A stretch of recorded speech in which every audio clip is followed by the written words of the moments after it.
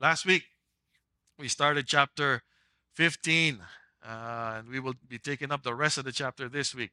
Not this, well, this morning. But before we do that, let me just bring everybody to the same page. Let's just do a quick review.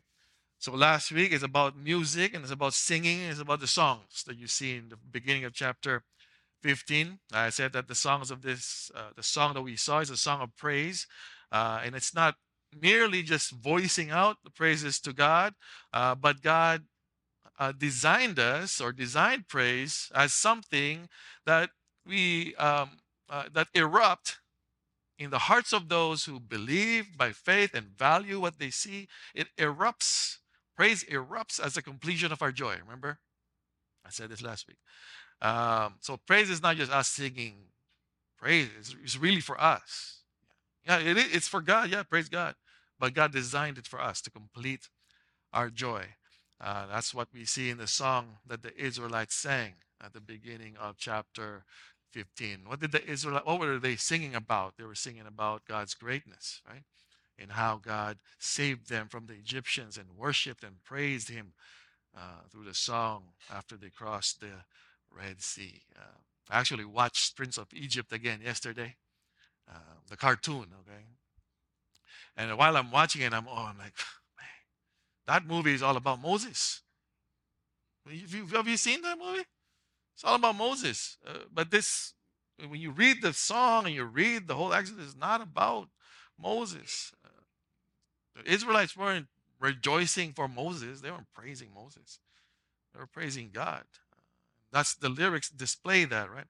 They were so joyful that they sang. What did they sing about? They sang about God's past victories. They sang about how God defeated the horse and the rider. Again, this is to say that God has already won. He's won over the agent and instrument of Israel's slavery. That's what they were singing about. And not only that, the Israelites sang about God's future victories, right? In the second half of the song. And again, this is like a prophecy, a glimpse of what God will do for the Israelites in order to fulfill his promise to bring them to the promised land. That's what they sang about. They sang about God's goodness. They didn't sing about the miracle. They sang about God. So, this morning we're going to move forward in our journey through the book as we look at this next part of the Israelites moving forward in their journey through the wilderness. So, let me read to you again, verse 22. Then Moses made Israel set out from the Red Sea, and they went into the wilderness of Shur. They went 3 days in the wilderness and found no water. So after their little praise and worship party by the sea, after crossing the Red Sea, they moved on, right? They moved on en route to the promised land.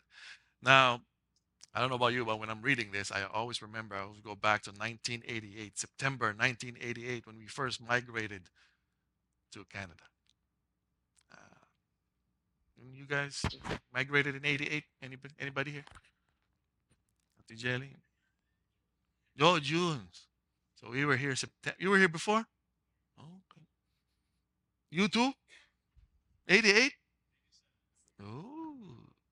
Someone was been here for a long time. But I remember that day. I remember that time. I was 12 years old when I first came here in 88. Um, and I was so excited, right? I was anticipating. It's the first time I got out of the Philippines. That's the first time I left the province, like Luzon. I've been there all my life, 12 years. So I was so excited. And there's a lot of anticipation, right? You want to know what's it like in Canada, you know? I feel like I'm like from the Stone Ages, and I'm going to the from the Flintstones. I'm going to the Jetsons. Uh, that's what it felt like because that's the first experience, right? Um, I can see the Israelites kind of feeling that way now. They're out of Egypt now, looking forward to the promised land. They probably thought it was a walk in the park, right? Because when I first got here, I felt the same way, right? I was so excited. I thought it was like a vacation. A lot of first time experiences for me back then. First time on a plane, first time in another country, first time feeling cold, right? Philippines, the coldest there is like plus 15. I didn't even know about temperature when in the Philippines. I just know hot and rain. That's it. I don't know Celsius. I don't know any of that stuff. We don't measure the temperature there. We don't look at the weather like we do here. What's the weather like outside? What should I wear? It's not like that. There, it's like, should I bring an umbrella? Or that was it. So there's a lot of first time. The first few weeks for me was fun, right? I get here. I'm 12 years old. They gave me. I remember when we first got here, they gave me a piece of chicken for like for myself, just for me. I didn't have to share it with everybody else. And it's like, wow. Because in the Philippines, you have to share everything. I told that story before. Like even the chocolate bar, the Hershey chocolate bar, we had to share. We get one letter each. It was me and my brother. So Hershey has how many letters? Hershey. Hershey's, right? 8. So me and my brother got one letter each. He. So where did the 6 pieces go? My dad took it all. It has to. Nobody else ate chocolate. It's just us. Anyway, the first week was fun. I had my first chicken by myself. I had a whole Hershey bar to myself. A lot of fun, like a vacation. Then after a few weeks, reality sets in, right? That's how it is when you go on vacation, right? Even right now, when you go back to the Philippines, first few weeks, yeah, you stay there. You pass 3 weeks, and you're like living there again, and it's not a vacation anymore, right? That's what happened here. When I first came here, like a vacation, then reality sets in. Now I had to go to school. It was September when I came in, so it was school. So I was registered for school. I can remember the first time I went to school. I left the Philippines. I was in grade 6.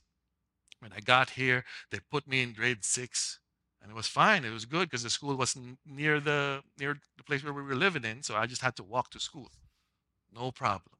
And grade 6 to me was easy, no problem, because in the Philippines curriculum is ahead, it's advanced, right? So when I got here, I already know all this multiplication tables. I already know all that. So what they did to me was when they saw that, they gave me a test to see where I was at, and I passed. So that means I get to move to grade 7. So grade 7 is like high school here. I had to go to a different school. I lived in Markham and Eglinton, and the grade 7 school, Bliss Carmen, was on Kingston and Markham. Is that right? Kingston and Markham? Or is that parallel? No, that's right. Kingston, Markham. So I had to take a bus, 2 buses, transfer bus. So I was back in those days. My English was right. We didn't speak English that much, so my English sucked, right? And I wasn't confident in speaking, so I didn't want to talk to anybody. I just wanted to just be by myself. So what happened was when they moved me to in school, the guidance counselor picked me up from my grade 6 school and brought me to my grade 7 school. So that car ride to me was like scary. I don't know this person. I don't want to speak to this person. I just want to go to school. Just leave me alone in grade 6. So that's where I was started. So guidance counselor picked me up, then brought me to school, showed me how to get there on using the bus. And again, my English was not so good. So that's one of my biggest fears was having to go into the bus and not know where to go and had to ask the bus driver a question. I don't know how to. I don't know. I don't know. How should I ask? Like I don't know. In the Philippines, it's all different, right? If you can't translate like Tagalog straight to English. It doesn't make sense, right? So that was one of my biggest fears. So I got pulled out of class. So imagine this: I was 12 years old. I was started from one school, got comfortable for a couple of days, got pulled up out of class. Now I had to ride with a stranger to the new school and then have to relearn the new school schedule. In grade 7, you have lockers and homeroom and all this stuff. I didn't know any of that. There was none of that in the Philippines. Daily routine had to change because I had to take the bus now to school instead of just walking. So I had a lot of fear. I was so scared to the point where my first day going to grade 7, I cried to my mom and dad the night after school. I'm like, please don't send me back there. I don't want to go through all that stress. I'll have to take the bus and talk to people. And no, I just want to stay in grade 6. But if you know my parents, not gonna happen. I don't care if you have to crawl to school. You go to grade 7. You go ahead. You go. Are you gonna come with me? No, you go by yourself. So I had to go. I had to get over it and move forward. So imagine the Israelites in our story went through a similar situation. So coming from Egypt, they're now free people, right? Crossing the Red Sea, free people. They even have a worship session by the sea. And then if you read the text, look at the text. Look how it reads in the ESV. 22. Then Moses made Israel set out from the Red Sea. See that? Moses made Israel set out from the Red Sea.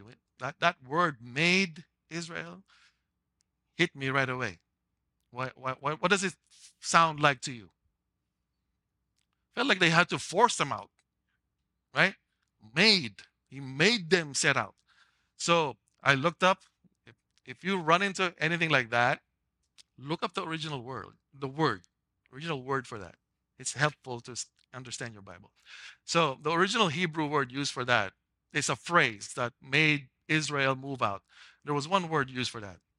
Word is nasa, nasa, which literally means to pull out or to uproot. Okay, the example that they used in the website that I saw was it's like pulling out tent pegs. You know, tent pegs, the little nails that you put on the ground to hold up tents. It's like pulling those out or pulling gate posts. So Moses, that's what he was doing. He was doing. He was pulling out the Israelites. Okay, it drew my attention because the Israelites have a history of just settling. Right? When they first went to Egypt, anybody know their Sunday school? Anybody know their history? When Israelites went to Egypt, what was the reason why they ended up there? They first of all, the brothers threw Joseph out, right? And Joseph became Prince of Egypt, and well, not Prince of Egypt, but one of the high-ranking officers in Egypt. And then there was a famine, and the rest of Israel's sons just didn't know where to go, didn't have food. Then they found out, oh, Egypt had food, and so they went to Egypt. They found out it was Joseph who was taking care of the food, and they ended up all going there. Now they weren't supposed to stay there. They were supposed to just go there as a lifeboat to overcome or to just let the famine pass by, and then they are supposed to move forward and go to the promised land. But what happened in the beginning of Exodus? What does it say? They prospered there.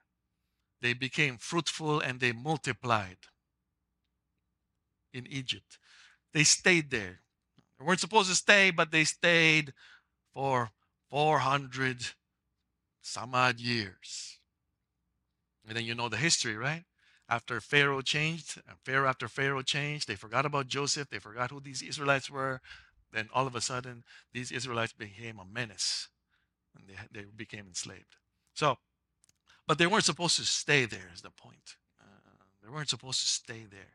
And so, if you go back to our story, I believe that the emphasis placed on Moses having to pull them out or to uproot the Israelites is because they have a tendency for that. Okay? They have a tendency to settle. Move forward, fast forward to the New Testament. In the book of Acts, if you guys read the book of Acts, this is where the church was born. Okay? What happened in the book of Acts? When the church was born, and before the church was born, the command for them was what? What did Jesus command them? Great Commission. Go, make disciples of all nations. But wait for the Holy Spirit to come. Remember that part? Don't just go, wait for the Holy Spirit to come. So they did. They went in the upper room, tongues of fire came, and after that, Peter preached, and then it was Pentecost, so people were there and they heard it. When people heard the preaching, some of them became Christians, and then a church was established in Jerusalem, right? But was that the mission? No. Yeah, it's good. You have a church, but you're supposed to go, keep going. But they didn't. They settled in Jerusalem, to the point where the church in Jerusalem, some people are saying, or some scholars are saying, that the church in Jerusalem grew to about 20,000 people. It grew that big. They never left. They were supposed to leave. They were supposed to go. So what did God do? No, you're not supposed to stay here. So God, in His wisdom, right, made a way to uproot them. How was the church uprooted? The church in Jerusalem, how were they uprooted and dispersed? Through, if you know your Bible, through the stoning of Stephen. That's what happened. Right? God allowed Stephen to be stoned. And in that, we were introduced to another character. His name was Saul. He was supposed to go hunt these people down, all these Christians. He was supposed to hunt them down because they weren't supposed to be, they were talking blasphemy. Right? So Saul became their persecutor, and the church dispersed. But again, the point is, the Israelites have this history of just settling, that they have to be uprooted.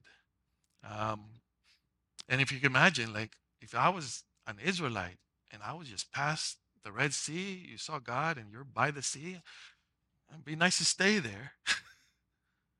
But God said, no, we have to move forward, right? We have to move forward. So when we look at that, and I look at that, we all have that tendency, right? When things are comfortable and okay, we tend to stick around. We tend to stagnate and not move forward. Now, for a lot of us here, as far as immigrating is concerned, that's not what we did. Some of us here have good lives in the Philippines, right? Some of us are rich in the Philippines. So, some of us are rich in the Philippines, but you still decided to move. For a lot of parents, the reason is because I want my kids to have a better future. But there's always a challenge in moving. There's always a challenge when there's a change in scenery, right? That's why we don't move. That's why we have a tendency to stick around. That's why we have a tendency to get comfortable and just stay and plant roots wherever we're at. There's a phrase in Tagalog that I always hear being thrown around. It's the phrase is, ayos na yan, ayos na yan, ayos na yan, okay na yan. Right? It means it's okay, it's enough. That's fine, it's all good, we're good. Let's just stay where we're at. There's a saying in English that says if it ain't broke, don't fix it. So what's wrong with that?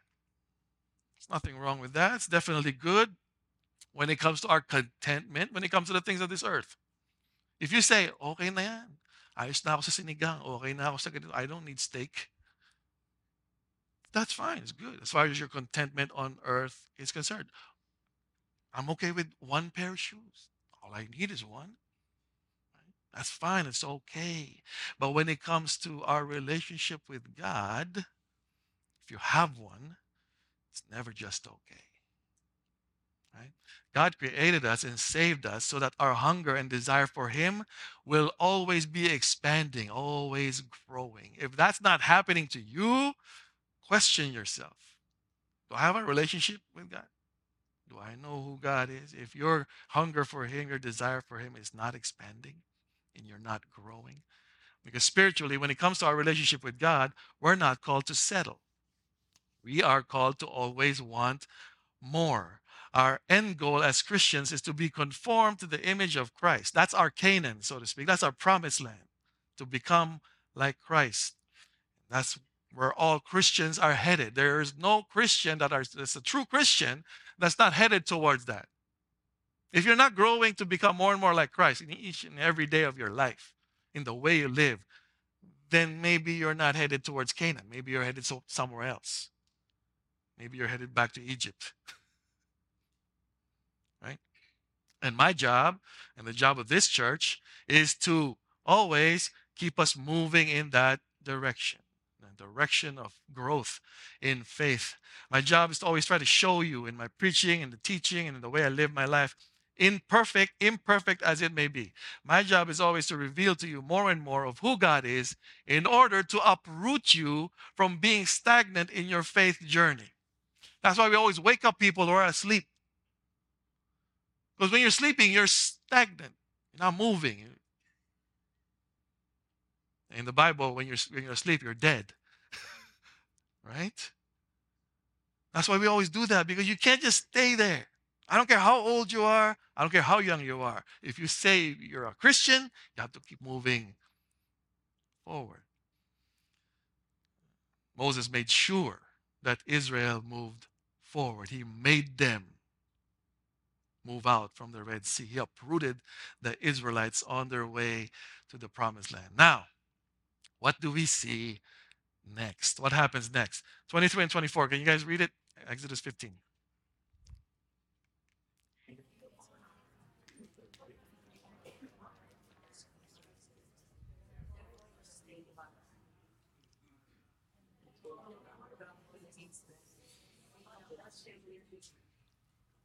Okay. So Moses made them move forward. Now, usually when you move forward, when you uproot, okay, when you immigrate, just like us, all of us, it usually comes with challenges, right? I'm sure we all experience that.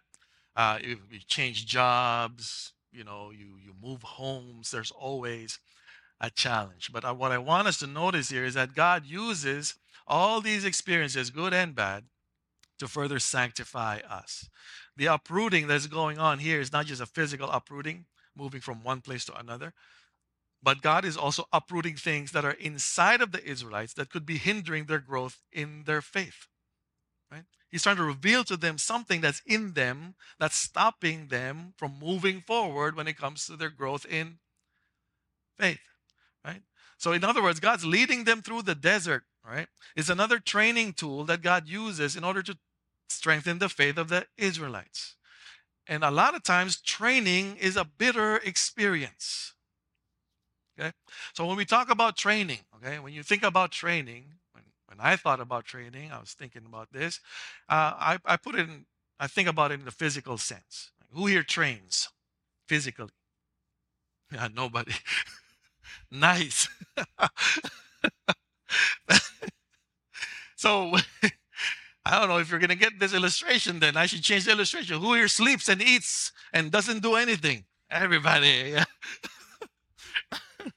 So usually when you train, it's a process where you go through to get your body used to exerting a certain amount of effort.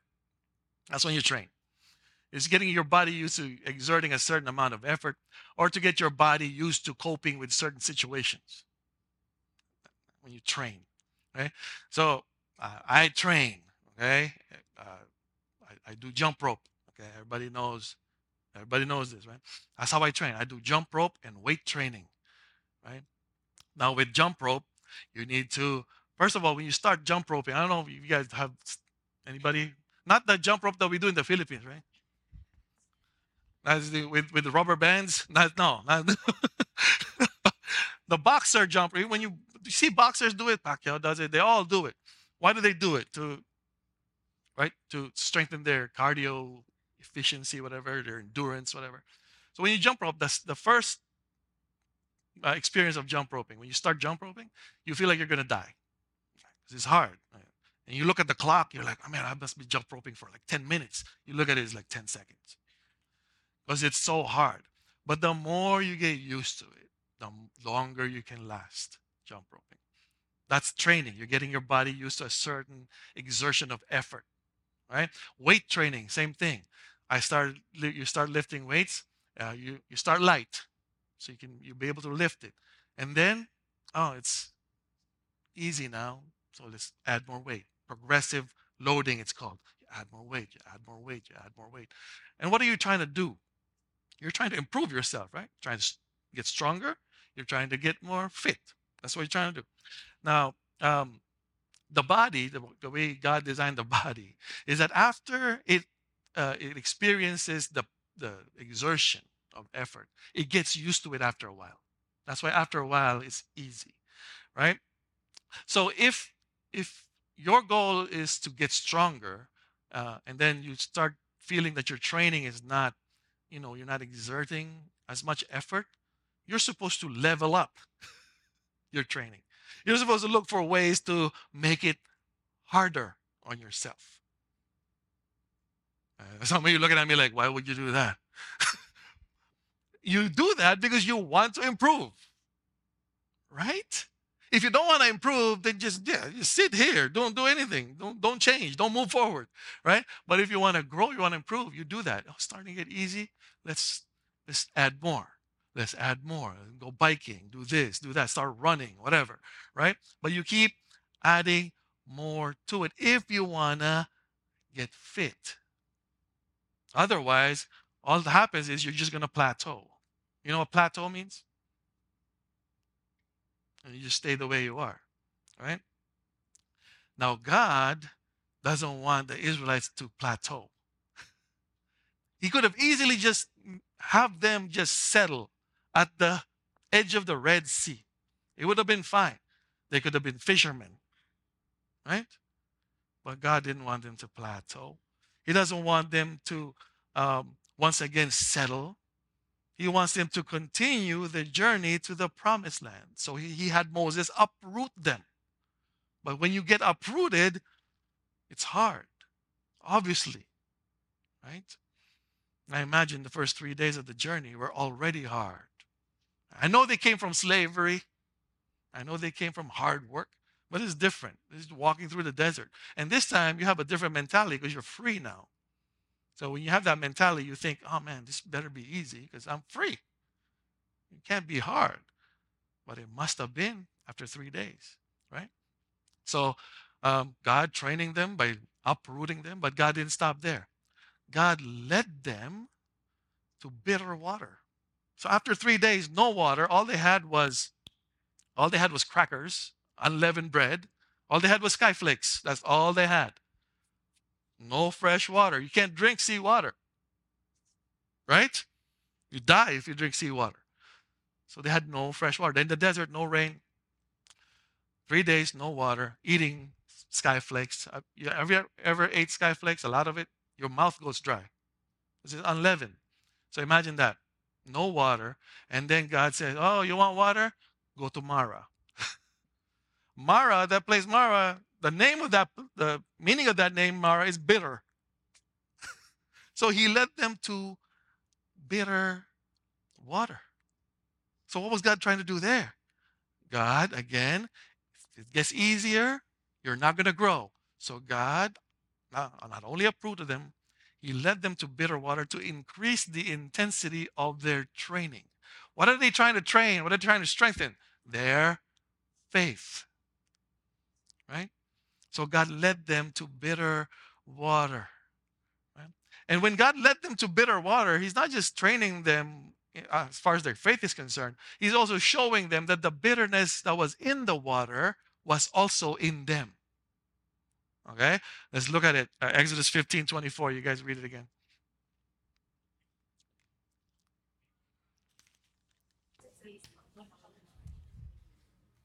What shall we drink? Grumbling already. God led the Israelites to bitter water to show them that they still had something in them, in their hearts, in their souls, because of their lack of faith. And it showed up in their grumbling. So the first hint of hardship, grumbling, shows up. And again, grumbling is a symptom. It's not the disease. Okay? That's just a symptom of the disease. So what's the disease? Ultimately, is a lack of faith. Symptom, grumble. And we're going to get into this later on. So bato-bato sa langit. I know a lot of people grumble. I grumble a lot, but we're going to listen. Listen. If you listen, you'll probably grumble after you listen too. So let me read you this comment. Riken comments this. What we suffer may be bitter in itself, but however bitter it is, it does not need to make us bitter. The problem at Mara was not the water, bitter though it was, but the bitterness in the hearts of God's people. John Calvin pointed out that God might have given them sweet water to drink at first, but he wished by the bitter to make prominent the bitterness which lurked in their hearts. Bitterness does not come in the outward circumstance, but in the inward response. We are called not to complain, but to believe in the goodness of God, even when He leads us to bitter waters. So, instead of gratitude, the internal response to the bitterness of the water of the Israelites was what? Grumbling. Instead of being grateful, they grumbled. Now, what is grumbling? Grumbling is not what your stomach makes, the sound that your stomach makes when you're hungry. I know some people have loud, like, what is grumbling? There's this article in Desiring God that says this: grumbling is the sound unheard in heaven, is the heart shaking its head, rolling its eyes, cursing under its breath. It is the seemingly harmless exhale of several respectable sins. Why is it respectable? Because we don't see them as sins. What are these sins? Ingratitude, thanklessness, discontent.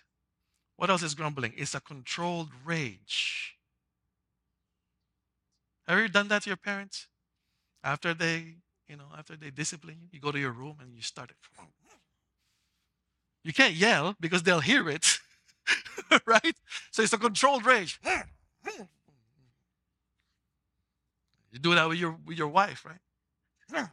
Every time your wife, can you clean the kitchen? But then you answer back, okay, dear. Controlled rage, an itchy contempt, a muffled echo of Satan's dismay, a broken tune. It can be voiced out in a sigh or strangle a praise. It is the cough of a sick heart. Mm. So grumbling is not just, "Ah, bayan, ba naman yan?" No, it's anger, it's a rage inside of us. But you try to control it because you don't want the person that you're grumbling against to hear it. But it's a sign, it's a symptom of a sick heart. Um, 1 Corinthians 10:9-11 talks about it as well. We must not put Christ to the test as some of them did, as they were destroyed by serpents.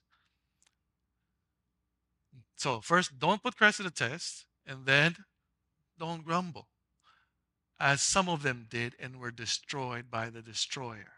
Then verse 11 says, now these things happened to them as an example, but they were written down for our instruction, on whom the end of ages has come.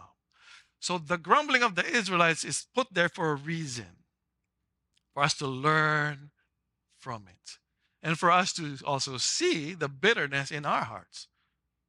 That grumbling kind of shows. It's a symptom of that bitterness, right?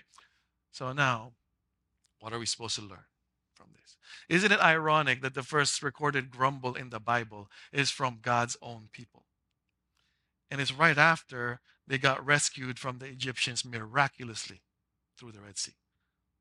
Isn't it ironic? Paul says that these things were written down for our instruction. So, what can we learn? We're all God's people here, I hope. Okay, if you're not a Christian, you're not a part of this. This is only for God's grumbling people. So if you're not a Christian, grumble all you want. It's all good. But for God's people, doesn't it look weird? And they're still grumbling after all they went through, after all they've seen, they're still grumbling. What can we learn from them? First, God's providence can sometimes be bitter for our taste, but better for our testimony. God's providence can sometimes be bitter for our taste, but better for our testimonies. So sometimes God allows us and even leads us to bitter experiences so that our testimony about His goodness to help us may become even bolder. Right? I hope so. If the bitterness of the situation does not lead to a bitterness in you, it should lead to gratitude, right? And when you have gratitude, it erupts in praise. And so your testimony will become bolder about how God was good to get you out of whatever situation you're in, right? Whatever bitter situation you're in. So Paul, when he said that in Second Corinthians, um, he's defending himself. Or sorry, if you go to Second Corinthians, verse 11, Paul is trying to defend his apostleship to the Corinthian church. About he is a more qualified apostle than those who are claiming to be apostles back then in the Corinthian church, who turned out to be fake apostles, right? So Paul, when he does this, when he's trying to defend his apostleship, he does it as a fool. If you guys read that uh, chapter, he does it as a fool. So Paul says, "Well, yeah, I'm better at them because I'm a Hebrew. I'm this. I'm learned. I'm blah blah blah blah blah. I do more. I do more than these people." So he boasted about his uh, skills and his attributes when he was defending his apostleship to the Corinthian church. Okay. But not only that, he also boasted about his sufferings and his weaknesses. Check out 2 Corinthians 11, 23 to 27. Are they servants of Christ? Talking about the false apostles. I'm a better one, right? I'm talking like a madman with far greater labors, far more. Okay, this is where he gets into he's not just boasting about his skills, he's also boasting about his weaknesses and his struggles and his sufferings. I'm talking like a madman with far greater labors, far more imprisonments. So he's saying, I'm a better apostle than you because I was in prison most. Okay? Far more imprisonments, far more, or with countless beatings and often near death. I got beat up more than you. I'm a better apostle than you. What else? 5 times I received at the hands of the Jews the 40 lashes, less one. 3 times I was beaten with rods. Once I was stoned. 3 times I was shipwrecked. A night and a day I was adrift at sea, on frequent journeys, in danger from rivers, danger from robbers, danger from my own people, danger from Gentiles, danger in the city, danger in the wilderness, danger at sea, danger from false brothers, in toil and hardship, through many a sleepless night, in hunger and thirst, often without food, in cold and, and exposure. So when he's boasting about this is his testimony, he's boasting about his abilities as an apostle. He also boasts about his sufferings, his hardship. He highlighted that, right? Why? Not to boast in his capacity to overcome suffering, but in order to highlight God's calling and goodness as far as his apostleship is concerned. That's his testimony. If the next chapter, if you read chapter 12, 2 Corinthians chapter 12, Paul makes mention of this weaknesses again. This time saying, the grace of God is made perfect in my weakness. That's why Paul boasts even more about his weaknesses. So when he talks about getting beaten, getting stranded, getting lashed, are those all sweet experiences? No, they're bitter. But he boasts about them. Why? Because it puts a dark background on the highlight of God's goodness. Right? If everything was just white and bright, you wouldn't see it as clearly, the goodness of God. If you put it against a dark background, then you'll see it more. So that's what Paul is doing there. Look at this. I suffered, but even though God is still good, I boast in my weakness because in my weakness, God showed his strength. Right? I've always envied those people, those Christians whose faith testimonies have brought them from total darkness to light. You know those testimonies? I used to be a murderer, but now I'm a Christian. I actually spoke to somebody this week about that. I used to be a criminal. Now I'm a Christian. Somebody knows who I talked to. I used to be this. Now I'm a Christian. Why is that so amazing to us? Because we like that. We like those kinds of stories, right? Underdog stories. We love those, right? Oh, they're so weak, but they still won. That's why David and Goliath was such a great story. Right? Because their testimonies are more vibrant because of what they went through, the bitterness that they went through. I feel that those testimonies, just like the Apostle Paul's, highlight the goodness of God even more. Now, that's not to say that testimonies like mine, which is boring, okay? I wasn't a criminal. The worst that I did was steal candy from a store. That's the worst, right? I didn't kill anybody, right? But that doesn't say that my testimony is boring or less significant, right? Ultimately, everyone who has been saved by grace through faith in Christ is significantly celebrated in heaven and on earth. And every believer's testimony is important in accomplishing the Great Commission. But the more we endure trials and sufferings by faith that lead to more gratitude and joy in God's salvation, the more our testimonies can become more bold and more vibrant. That's why I like listening to old Christians' testimonies. When they tell their story of what they had to go through, right, as Christians, I like listening to Nane Jerry, uh, Nane Becca, Sister Vessi. They're all in their 80s, 90s. Some of them are gone. But when you listen to their testimonies, it's like, what? You went through all of that and you're still here. You made it through like 80 something. It's more vibrant. But it's when you hear the content, it's like, man, that's a lot of suffering. Pastor Luis, when he keeps telling me about his early pastorate in the Philippines where he had to walk, he has no food, he had to take the jeepney, and I'm like, what? I have a car. It makes our testimonies more vibrant if the bitterness of the situation didn't make you bitter. So even though the nation of Israel has gone through wave after wave of conquering nations, right? Slavery, Holocaust, God's provision for them during these hard times have never failed. And his specific future promises for them as a nation will be fulfilled in the future.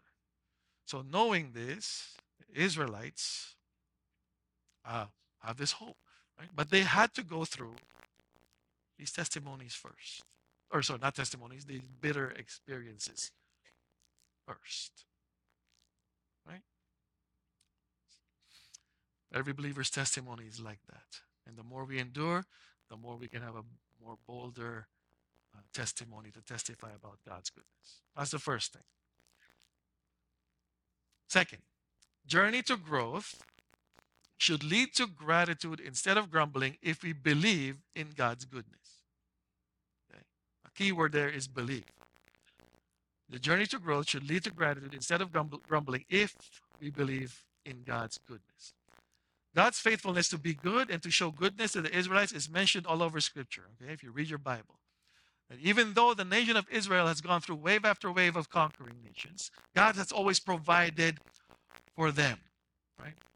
And they, even now, still cling to the hope and continue to believe that God will fulfill his promises to them.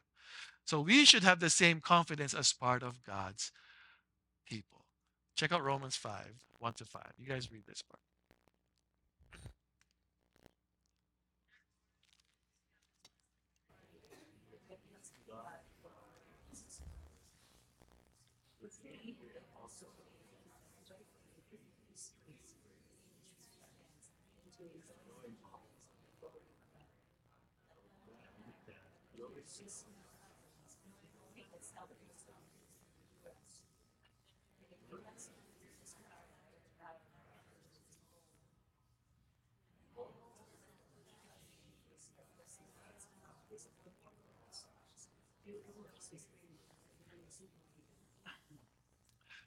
So, journey to growth, when God leads us through this journey.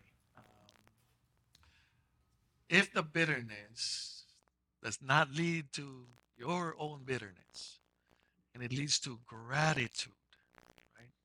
That gratitude comes because we believe in God's goodness. When you say believe, that means you're hoping for it. It's not here yet. Okay? You might be facing bitter situations right now, but if you believe in God's goodness, that bitterness in the situation won't make you bitter. Why? Because you're looking forward to something better, right? In the case of in Romans 5, it says there that these sufferings we should embrace, we should rejoice in our sufferings. Why? Because it produces something in us. What's that something? Character, steadfastness, and ultimately hope.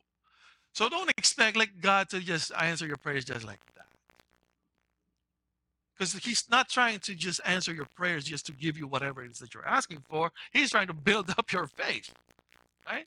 And that faith is strong if you have hope. If you don't have hope, then that faith is useless, right? Hope is just a future faith, right? When we say, I hope, it means that I believe, this is for Christians, I believe that God will do this in the next 2 days, or in the next 10 years, or in the next whatever. But He's not, because obviously, when you're experiencing bitter situations right now, He's not doing it right then and there, right? But when you have hope, which is a buildup of your stronger character, right? Uh, that hope is a future expectation of God's goodness, right? So it's not like He's just going to answer your prayer. Some prayers are answered right away, even before you ask for it, right? But sometimes it takes a while. But in doing that, hopefully, it doesn't make you bitter, especially towards God.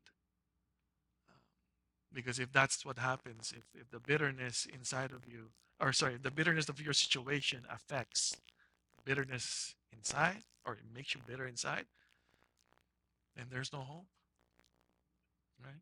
You'll just be a bitter person. You'll be a bitter believer, and I don't think there's such a thing. You shouldn't be a bitter believer, right? So Paul says, embrace it, because in that bitter situation, God is actually strengthening you even more. That strengthening is strengthening of your hope. All right. Third, God uses suffering to reveal the reality of our idols and restore our faith in Him. God uses the suffering to reveal the reality of our idols and restore our faith in Him. After God led the people of Israel to the bitter waters of Marah and revealed to the Israelites that the bitterness of water is a reflection of the bitterness that still remains in their hearts, which was made visible by their grumbling, God did not just ignore their complaints, right? He should have, right? He should have just said, you know what? I gave you water. Why don't you just drink that? Have you seen Bear Grylls, survival guy? He drank pool water. Have you ever seen that? Bear Grylls is a show about survival. If you get stuck in the desert and you have no water, what are you supposed to drink? You can drink your pee. Uh, yeah, it's true. He showed it. 'Cause to survive, you need something, right? You can drink that. And he even drained water from camels' uh, poop. Drank it. Because you need something to survive at then and there. In the story of the Israelites, when God said, when they said, they're thirsty, here you go, water. Yeah, it's bitter. There's some people saying it's not healthy. Some commentators are saying it's not healthy. I believe no. I think it'll get them through. Because what's coming after that? What's coming? Where did God lead them after Mara? To Elim, 12 springs of water, palm trees everywhere, like a resort. Right? All they had to do was drink this for now. Trust in God that He will be good. Drink this, and you will see how faithful He is. But even in their grumbling, and listen, here's the thing. I was talking to my wife about this coming here. Who here has loans that they need to pay for? If you're not raising your hand, you're lying. You're lying. Utang. Sino may utang? Okay. When you have loans to pay for, a lot of them, they come with interest. Some of us are lucky, no interest. That's why we keep on borrowing even more. But mostly they have interest. Sometimes the interest is high. I remember during the recession, it was 19%, 20%. Now it's like 6, 7. You buy a car, 1.9, right? Some people, they even grumble at the payment of the interest. We were talking about this. So when you think about that, first of all, you got a loan because you didn't have money to pay for whatever it is that you need to pay for. Right? That's why you got a loan. Because if you had money, you just pay for it cash. So God, in His grace, here you go. You got approved for a loan. There's interest. Pay for that. That's the cost of the loan. Why would you grumble about paying interest? Meanwhile, God already gave you not just approval for the loan, give you a job to pay for your monthly payments for the loan and the interest. But no, oh Lord, the interest is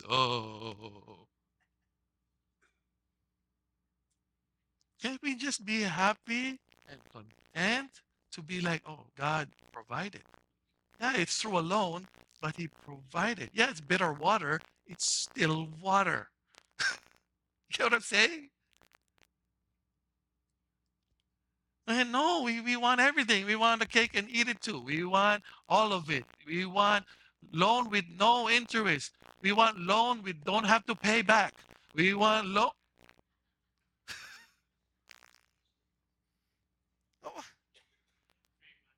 It's so late.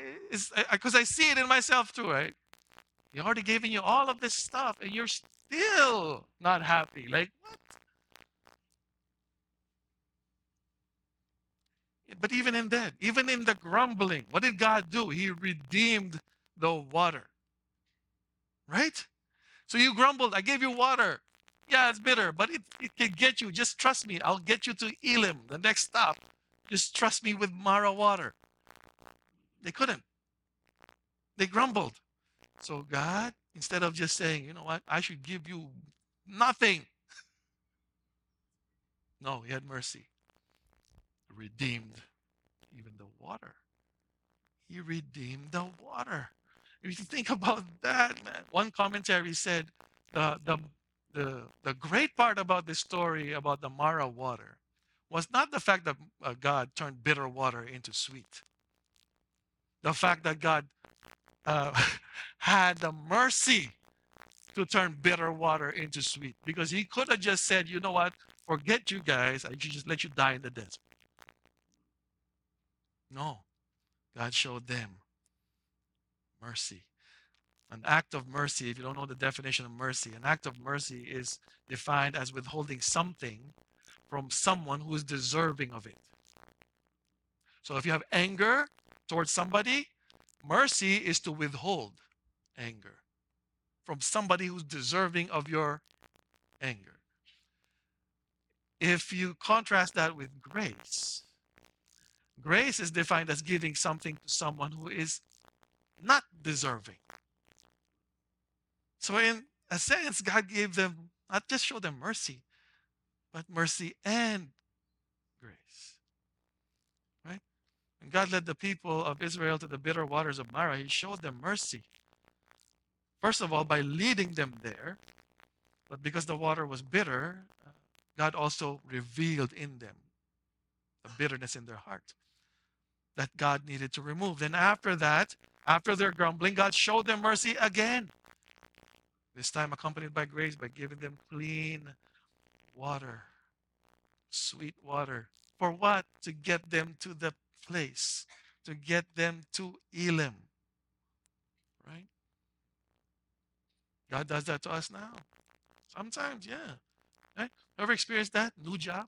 You guys get when you get a new job, so excited. That's the job. Then after 2 weeks, Lord, why did you give me this job? It's the worst job I've ever had. Hey, you asked for the job. He gave it to you. Now you're still grumbling? You asked for it. When you asked for a loan to the God, please let my loan get approved by the bank. Boom, approved. crying. Next thing you know, next month, what is this 1.99? There's interest? But God is still good. He still gives us what we need, even though we continue to grumble. And God is so good that He even gave them some kind of safety space. What did God do? After grumbling, He showed them mercy at the waters of Marah uh, by giving them clean water. And then after that, showed them grace and mercy again by giving them what? Giving them statutes and a rule. You read that? This is before the Ten Commandments, there was already a rule. What was the rule? What was the statute and the rule? Lord made them in which verse is this? 25. Then the Lord made them a statute and a rule, and there He tested them, saying, if you will diligently listen to the voice of the Lord your God and do that which is right in His eyes and give ear to His commandments and keep all of His statutes, I will put none of the diseases on you, put on the Egyptians, for I am the Lord your healer. Why is this a grace and mercy? Why is the statutes and rules of grace and mercy? The way I see it is this: God fenced them in with these statutes and rules, so they know you you pass this, you're going beyond where you're supposed to go. It's not good for you. Stay here. Stay here where grace and mercy lives. Don't move out. Stay here, because this is where you will live. Because I will help you. Right? For a lot of Christians, those rules is like a jail cell. You're withholding something from me, God. There's stuff beyond this wall of statutes and rules that you have put that I can't reach because you're withholding something from me. No, He's not. He's trying to protect you. He's trying to make sure that you have everlasting, eternal joy instead of misery and bitterness outside of those statutes and rules. That's why when God said, you should be careful with your money, don't stop borrowing and stop using your credit cards and be good stewards of your money. God's trying to save you from misery, save you from bitterness. Why? Why do we borrow money anyway? Because we buy stuff we can't afford. So you borrow. And you spend your lifetime paying for it. But God said, no, just it's okay to borrow. Just be good stewards of it. If you have to pay interest, then that's on you. You needed the money. I gave it to you. I gave you a job. Borrow it. Stop complaining. Just be thankful. Stop grumbling. But if you want to make life easier for you, stay within these statutes. Read the Bible on how to handle money. Read the Bible on how to, watch your diet and take care of your physical body. Read that. It won't be hard because that's what we're made for. God made us to be this way, right? We just need to stay within His statutes and His rules, right? So even after grumbling, God gave them statutes, walls to provide safety for them. Because apart from God, they will die. It is only in the presence of God that they have life. And God, in His mercy, provided them with a protective wall around them, statutes and rules to keep them in. And He's going to give them even more, right? As we continue the journey, 10 Commandments, right? The Decalogue. So it's order to keep them in, to prevent them from wandering, and to protect them from the dangers of the outside world. They just have to stay within these walls and within the presence of God. Right? And then what happens after their experience at Mara? They end up in Elim. Elim is like a resort again, 12 streams of water. Right? Look at the numbers: 12 streams, 70 palm trees. If you know your numbers, you know what those means. But anyway, He led them there, and they stayed there. Now, if you know the story, Israelites have a tendency to settle, right? If you were in Elam, would you leave?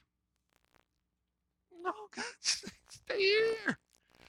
God's like, no, no, no, no. I have something even better for you in the promised land.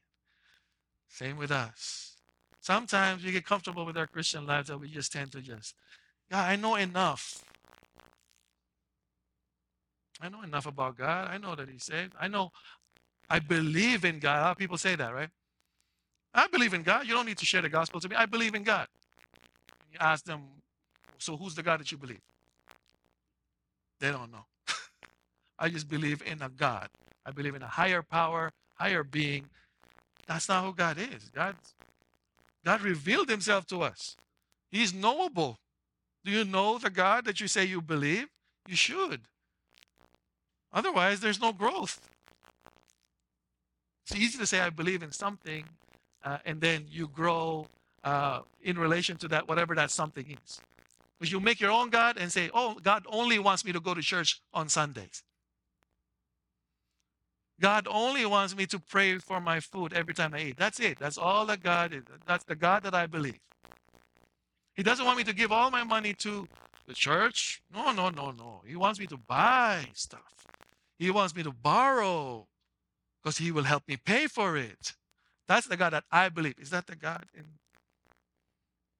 No, it's not. Get to know God of the Bible. Help you overcome bitter situations and help you and prevent you from being bitter yourself. Right? The Christian life is about growth. And when there is growth, there is change. And when there's change, there is pain and suffering. That is bitter to the taste. But let us always remember God is good, even in the bitterness. So, prayer for everybody here today is don't let the bitterness of life lead to a bitterness towards God. And how do you know that you're becoming bitter? You grumble. And some of you are probably grumbling already. This message is taking so long. Why is it taking so long? But that's the test. Test yourself. What do you grumble about? Why are you grumbling? Has God not provided for you? Has He? Has He come short? I don't think so. He never comes short. Always remember that God is able to use the most bitter times in our lives to strengthen our faith and bring us into a deeper, more lasting joy in. Amen. Let's pray. The Lord bless you and keep you. The Lord lift His countenance upon you and give you peace. and give you peace. And give you peace. The Lord make His face to shine upon you and be gracious unto you and be gracious. The Lord be gracious, gracious.